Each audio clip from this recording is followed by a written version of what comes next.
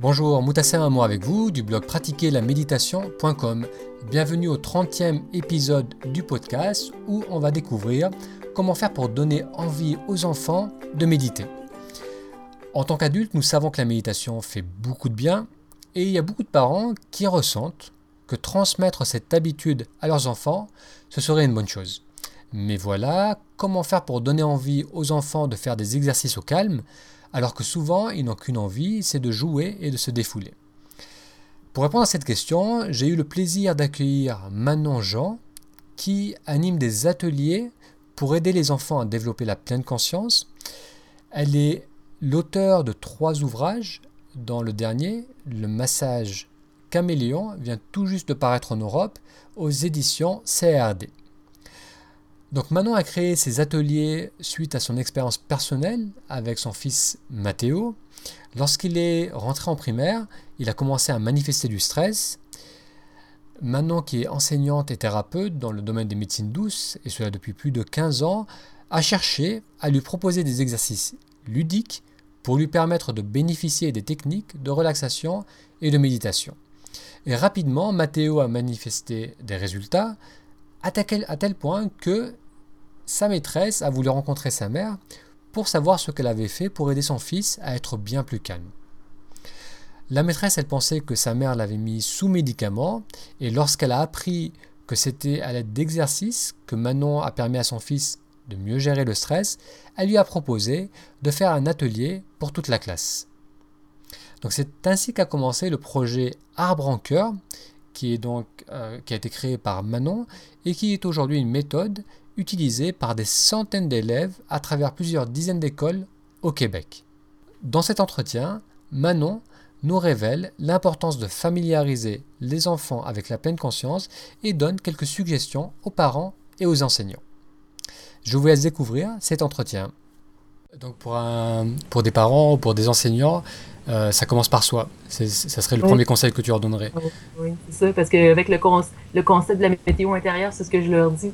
Beaucoup de parents viennent me voir en conférence pour me demander as-tu des outils pour mon enfant? Puis à chaque fois que je commence les conférences, c'est toujours la même chose. Avant de vouloir ajuster la météo intérieure de votre enfant, vous devez le faire vous-même pour savoir à quel point c'est d'une grande difficulté. Parce que c'est difficile d'ajuster notre météo intérieure. Ça change tellement souvent. Combien de fois dans une journée, qu'on va avoir des up and down qui arrivent et puis on embarque sur le pilote automatique. Ça veut dire qu'on a des réactions qui sont automatiques sans nous en rendre compte que déjà on est en colère, que déjà on est triste, que déjà on veut se défendre. Alors, quand un adulte commence à s'observer intérieurement, à ajuster sa météo intérieure pour être plus aimant, patient, tolérant, puis qu'il se rend compte qu'il manque son coup assez régulièrement, il voit que l'enfant aussi qui est en avant de lui, c'est la même chose qui se passe. C'est là que l'amour se développe et la compassion, c'est de l'amour qui chérit, qu'on appelle, qui existe réellement. Et est-ce que tu as eu des cas où les enfants ont compris ce concept, ont ressenti ce concept avant les parents et ça a amené des changements dans la famille? Oui. Tu citais cette petite fille qui disait que tiens, ça serait bien pour maman. Oui, c'est arrivé à quelques reprises que les enfants vraiment ils amenaient l'éducation à la maison, mais en même temps, ce que je me rends compte avec le temps, c'était quand même plusieurs années que je me promène dans les écoles. Il y a peut-être au-dessus de 5000 enfants là, qui ont été touchés par Arbre en cœur, puis une quarantaine, peut-être même 50 écoles un peu partout au Québec. Et puis, c'est ça, c'est vraiment de travailler en équipe avec les enseignants, avec les parents et avec les enfants.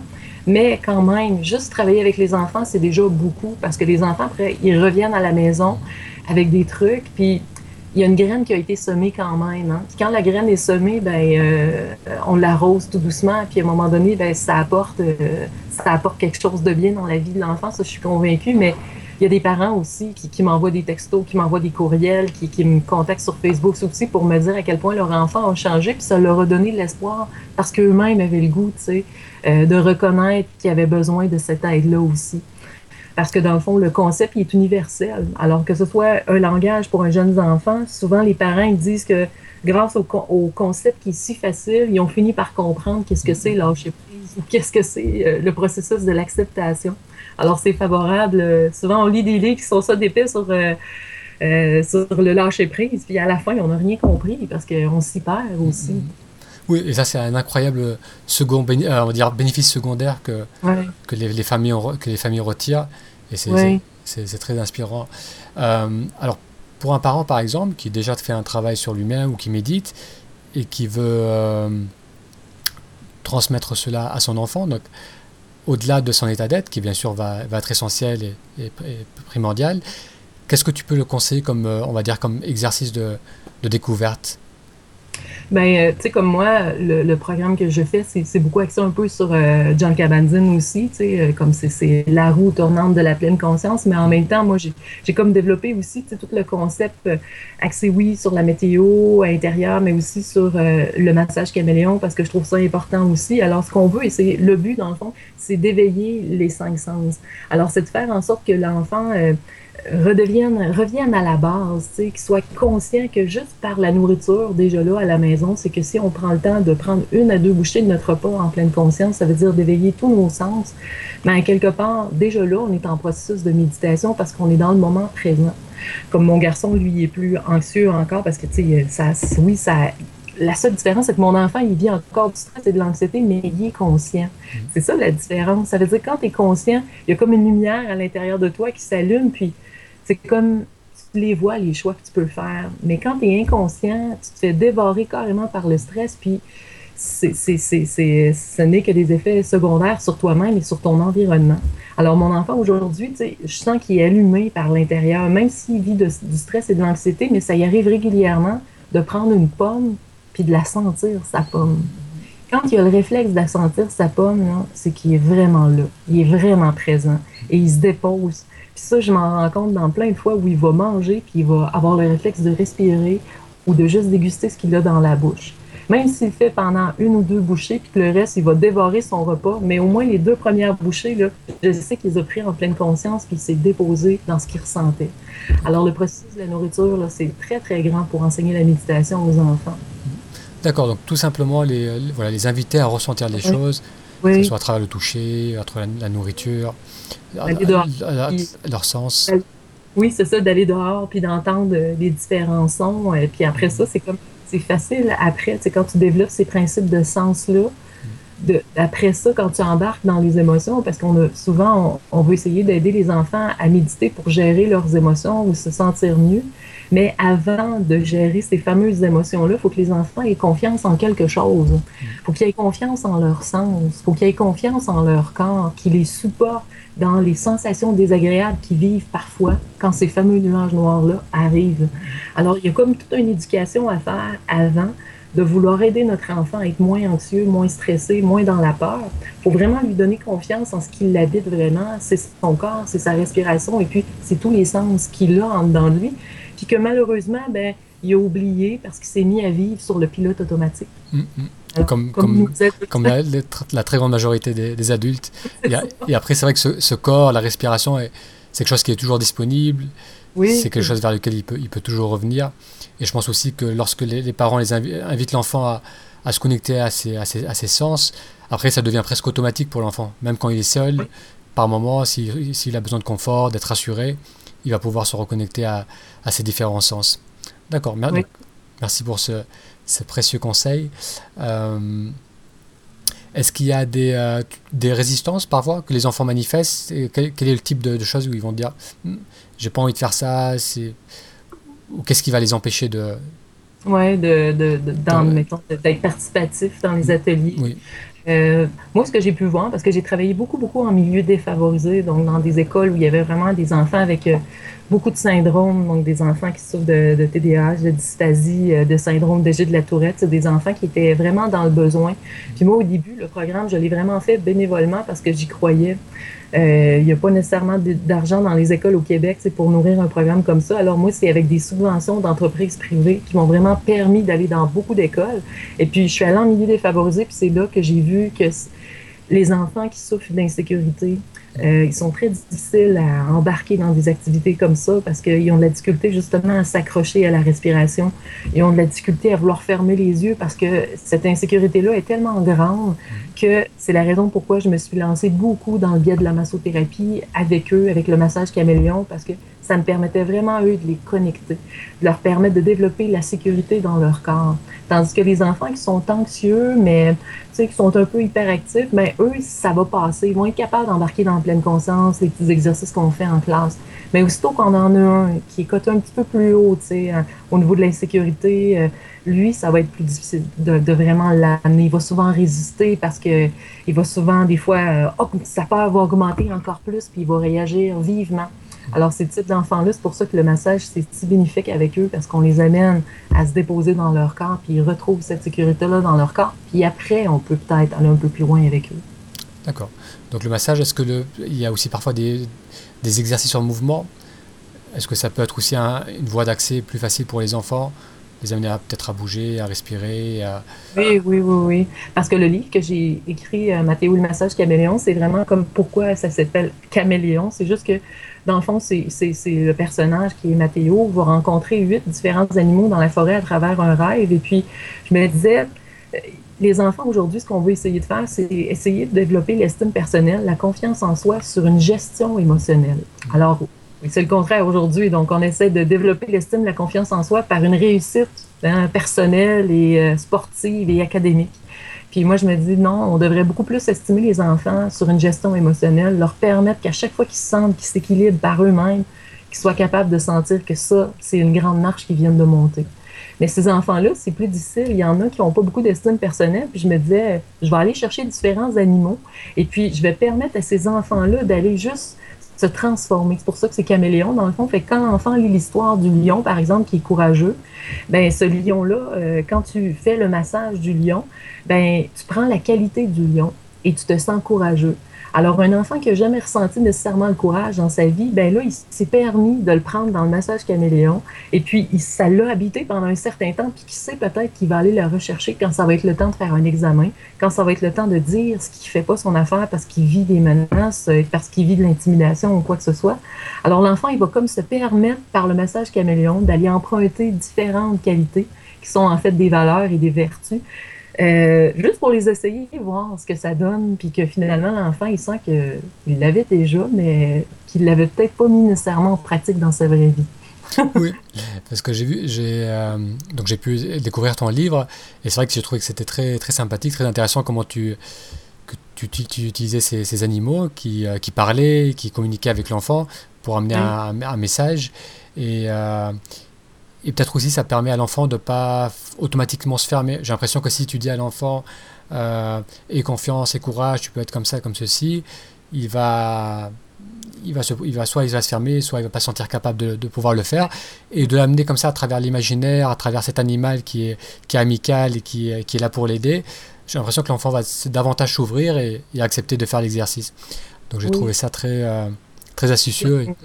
Puis en même temps, ce que je trouve aussi, c'est que l'animal, il reconnaît, lui, que, par exemple, le lion, lui, s'il avait de la difficulté à gérer sa colère, donc il était explosif.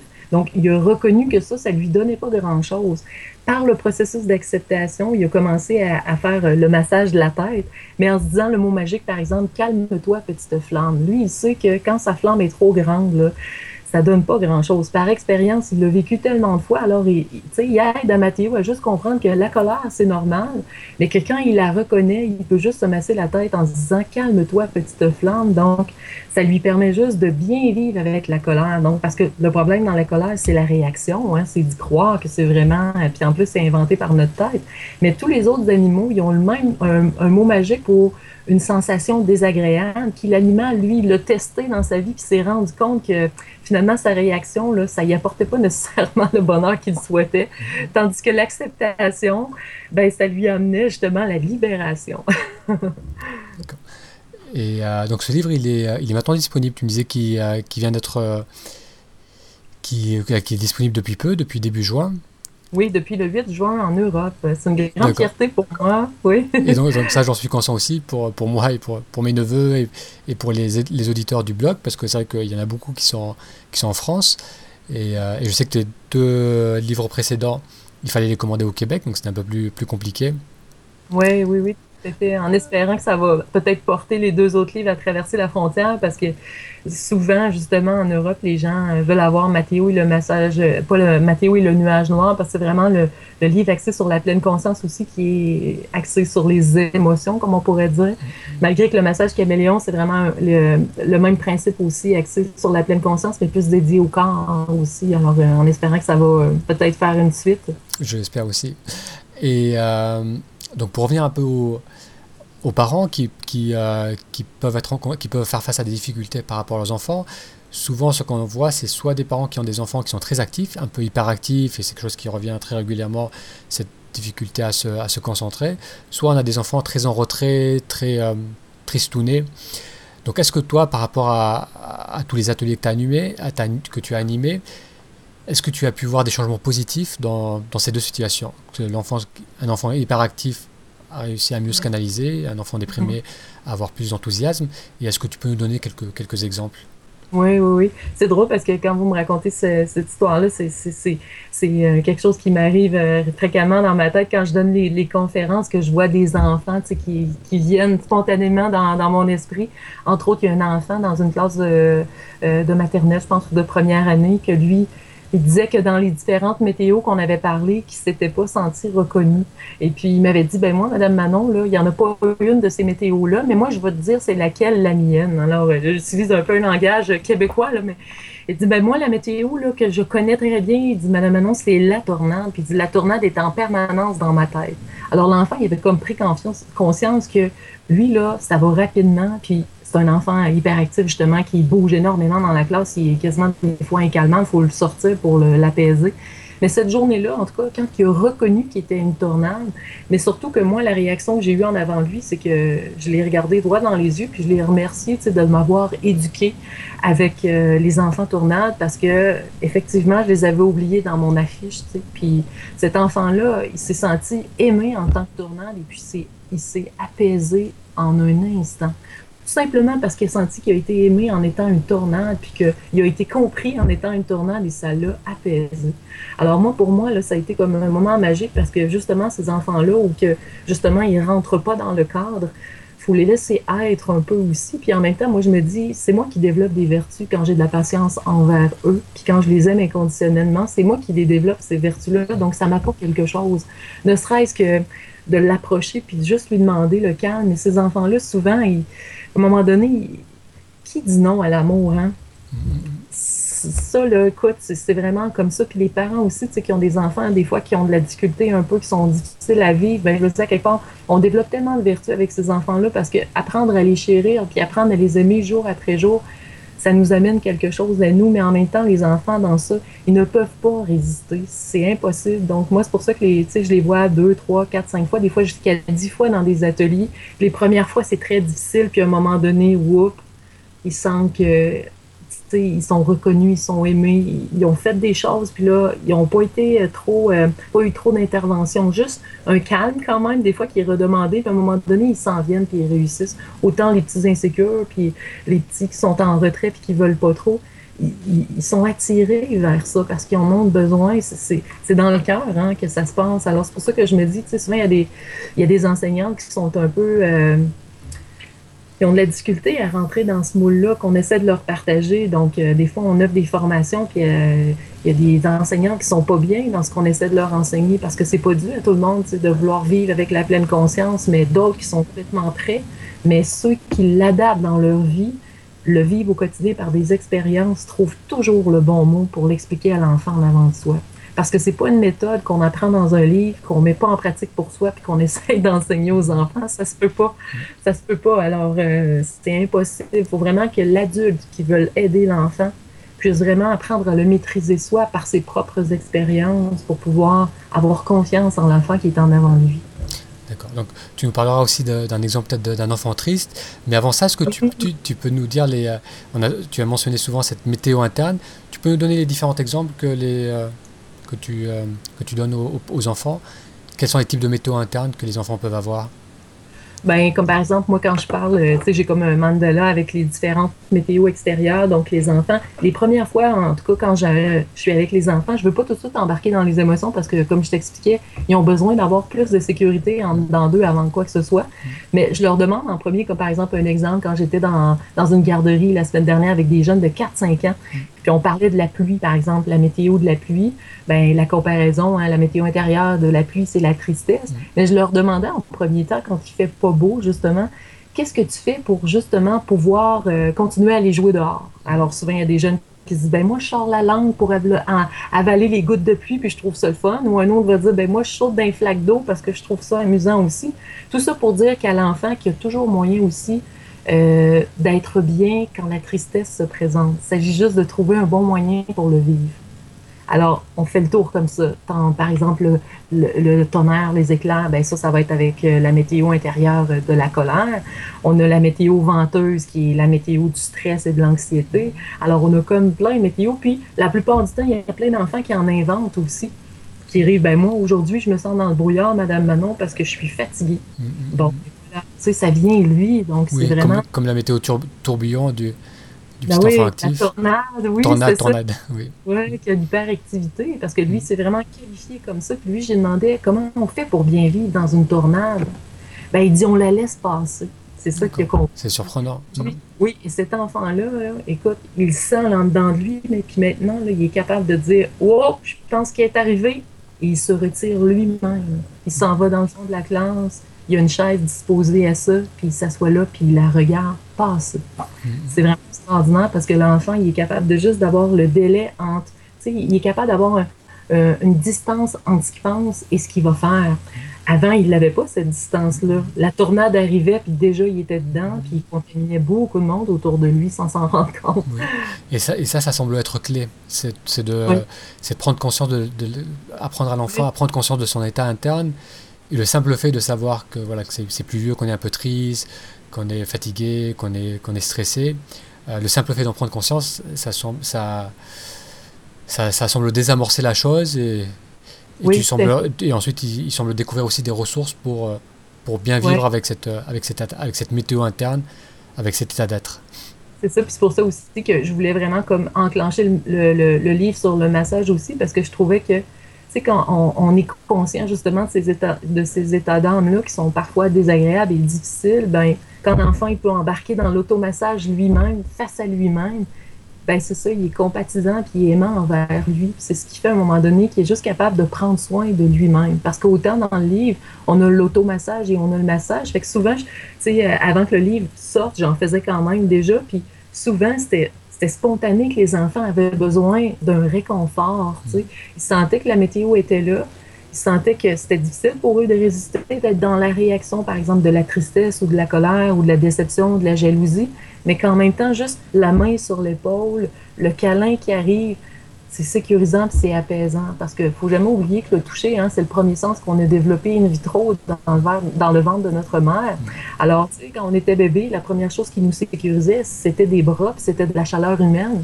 Il n'y a rien qui a changé à ça. C'est juste qu'aujourd'hui, on est rendu plus vieux, puis on est excité par 50 000 choses qui ont du bon sens. Tu sais. Puis on essaie de retrouver cette sécurité-là à travers la consommation, puis à travers plein de choses. Puis dans le fond, ce qu'on a besoin, c'est la base, ce qui nous a fait tant de bien quand on était enfant. Et ces automassages, ça doit être suffisamment simple pour que les enfants puissent les faire, les pratiquer. Tout à fait, c'est vraiment simple, c'est vraiment comme symbolique en lien avec chaque animal aussi. Comme par exemple, le dernier massage qui est là, c'est le massage de la baleine où vraiment on expulse le stress. Puis l'enfant est dans une classe de 5e année, les jeunes, ils sont quand même grands, là, ils ont de 9 à 10 ans. Puis là, eux, on leur avait enseigné vraiment le concept de la météo intérieure. Puis les derniers ateliers, on avait vraiment développé les massages en lien avec ça. Mais chaque enfant avait remarqué c'était dans quel animal qui sentait que ça lui apportait le plus de bien. Puis la plupart avaient choisi justement la baleine, parce que la baleine, l'automassage, c'est qu'elle expulse avec son jet d'eau, mais c'est son jet de stress, dans le fond. Alors les enfants, juste en automassage, ils mettent les mains au bas de leur ventre, puis en expirant, ils font... Tu sais, ils éjectent leur stress. Donc, comme la baleine expulse son jet d'eau. Mais quand l'enfant fait ça, il est complètement attentif à ce qu'il ressent, il est attentif à ce qu'il est en train de faire, puis il est en pleine connexion avec tous ses sens. Donc, même si ça a duré 30 secondes, une minute, cette minute-là a été vraiment en pleine conscience. Donc, c'est ce qui fait que le temps s'arrête dans des positions comme ça. D'accord. Quand est-ce que tu viens en France? Pas de projet de venir en France animer des ateliers? J'aime bien ça parce que là, je commence à avoir des contacts un petit peu ici et là, surtout en Belgique. Des gens que je connais qui enseignent la pleine conscience là-bas. Donc, on commence à être en contact parce que c'est vraiment comme pour moi, c'est vraiment une mission de vie, tu sais, parce que vraiment, les enfants m'apportent énormément, autant qu'il y a des embûches, parce que pour monter le programme, ça a été difficile. Puis même encore aujourd'hui, tu sais, ici au Québec, on vit beaucoup de coupures avec le nouveau gouvernement dans les écoles. Il y a de moins en moins d'argent. Alors, il faut vraiment, moi, que de mon bord, je m'organise je fais beaucoup de bénévolat dans les écoles, mais que je m'organise d'avoir des partenaires financiers pour m'aider à continuer à offrir ça. Mais c'est vraiment pour moi ce que ça m'apporte, c'est ça, ça m'a apporté un amour qui est tellement enguerrant que je me dis à quelque part, c'est ça, hein, la mission de la vie, c'est vraiment d'être connecté sur quelque chose de plus fort que nous, qui nous permet juste d'y croire et d'avoir la foi. Alors, qui sait, peut-être que je vais aller faire mon tour en Europe. Ça serait super. Et c'est vrai que oui, c'est vrai que agir sur les enfants, c'est quand même assez incroyable. Parce que c'est là où tu as l'impression d'avoir le plus de levier. En transformant la vie d'un enfant, on a souvent vu que des enfants qui commencent à méditer, des enfants qui commencent à méditer jeunes ou qui découvrent ces exercices-là, même si à l'adolescence ils abandonnent un peu cela, ce qui est très très habituel. En général, adultes ils retrouvent ça et après ça devient un outil qu'ils ont dès leur plus jeune âge et ça change une vie. C'est quelque chose qui est toujours disponible. Et pouvoir être bien avec soi-même, c'est quand même c'est la base de toute chose. C'est ça, puis en même temps, c'est comme il y a des enfants qui ont des familles qui ont été un peu déchirées par toutes sortes de circonstances. Puis c'est ce que je remarque aussi, qu'il y a des enfants qui reprennent confiance à l'école avec des choses comme on leur enseigne. Puis qu'en même temps, c'est comme s'il y avait des notions pour apporter du bien-être à la maison, en sachant prendre soin de maman, en sachant prendre soin de papa. Entre autres, un petit garçon lui disait que, écoute, c'est un peu triste, là, mais quand même, on faisait le massage, puis lui il dit, en tout cas, il dit, moi, je pourrais pas faire ça à mon papa à la maison parce que mon papa, il est mort. Fait que là, finalement, j'ai dit, est-ce que quelqu'un à la maison qui prend soin de toi et tout ça? Fait qu'il disait, j'aimerais bien ça que ma maman puisse prendre soin de moi, sauf que depuis que mon papa est mort, ma maman adore tout le temps. Fait que finalement, ce petit garçon-là, on a fait beaucoup de massages à l'école avec lui. Et puis, on lui disait, en tout cas, ça me touche beaucoup, mais on lui disait, tu sais, c'est ça, tel massage va pouvoir aider une maman. Tu sais, fais-le pour toi, puis quand tu te sentiras prêt, tu pourras le faire pour maman. Mais ce petit garçon-là, il arrivait de l'école, il avait le cœur plein d'espoir, puis il faisait du bien à sa maman à chaque jour parce qu'il était aimant et compatissant, puis il voulait donc aider sa maman qui était en dépression depuis la mort du papa. Mais en même temps, cet enfant-là, il avait le cœur plein d'espoir, plein d'amour parce qu'il avait retrouvé ça en lui. Mais en même temps, il avait le désir de le partager. Puis à la fin de l'année scolaire, ben, la mère est venue à l'école pour partager les bienfaits de ce que son enfant lui avait apporté. C'est tellement beau, là, c'est extraordinaire. C'est un beau témoignage. Ouais. Alors, Manon, donc ton livre est disponible. Alors, tu peux nous donner aussi, je sais que tu as un blog aussi, donc tu peux nous donner l'adresse de ton blog. C'est ça, j'ai pas de blog, j'ai un site internet, www.arbresencoeur.com. Ça, c'est le site internet officiel du programme Arbre en Cœur. Puis on a aussi une page Facebook, mais à partir du site internet, il y a le petit logo là, pour la page Facebook. Donc, vous pourrez venir nous voir. Il y a plein de choses qu'on partage dans les écoles. Il y a des vidéos parce que l'année passée, on a fait 10 émissions de télévision avec des enfants dans des classes de maternelle. Alors, c'est 10 émissions de 15 minutes qui se retrouvent maintenant sur YouTube. Puis ça s'appelle « J'ajuste ma météo avec Mathéo ». Alors, c'est vraiment des émissions qui ont été tournées avec des jeunes maternelles où on expose vraiment le programme. Puis les enfants, ben, ils ont une grande place à l'intérieur de ces émissions-là parce qu'ils partagent beaucoup de choses. Puis ils s'expriment à travers leur vécu en lien avec ce qu'on fait en classe. C'est vraiment très, très bien. D'accord, bah je mettrai les vidéos en lien sous notre entretien. Je mettrai également le livre en lien.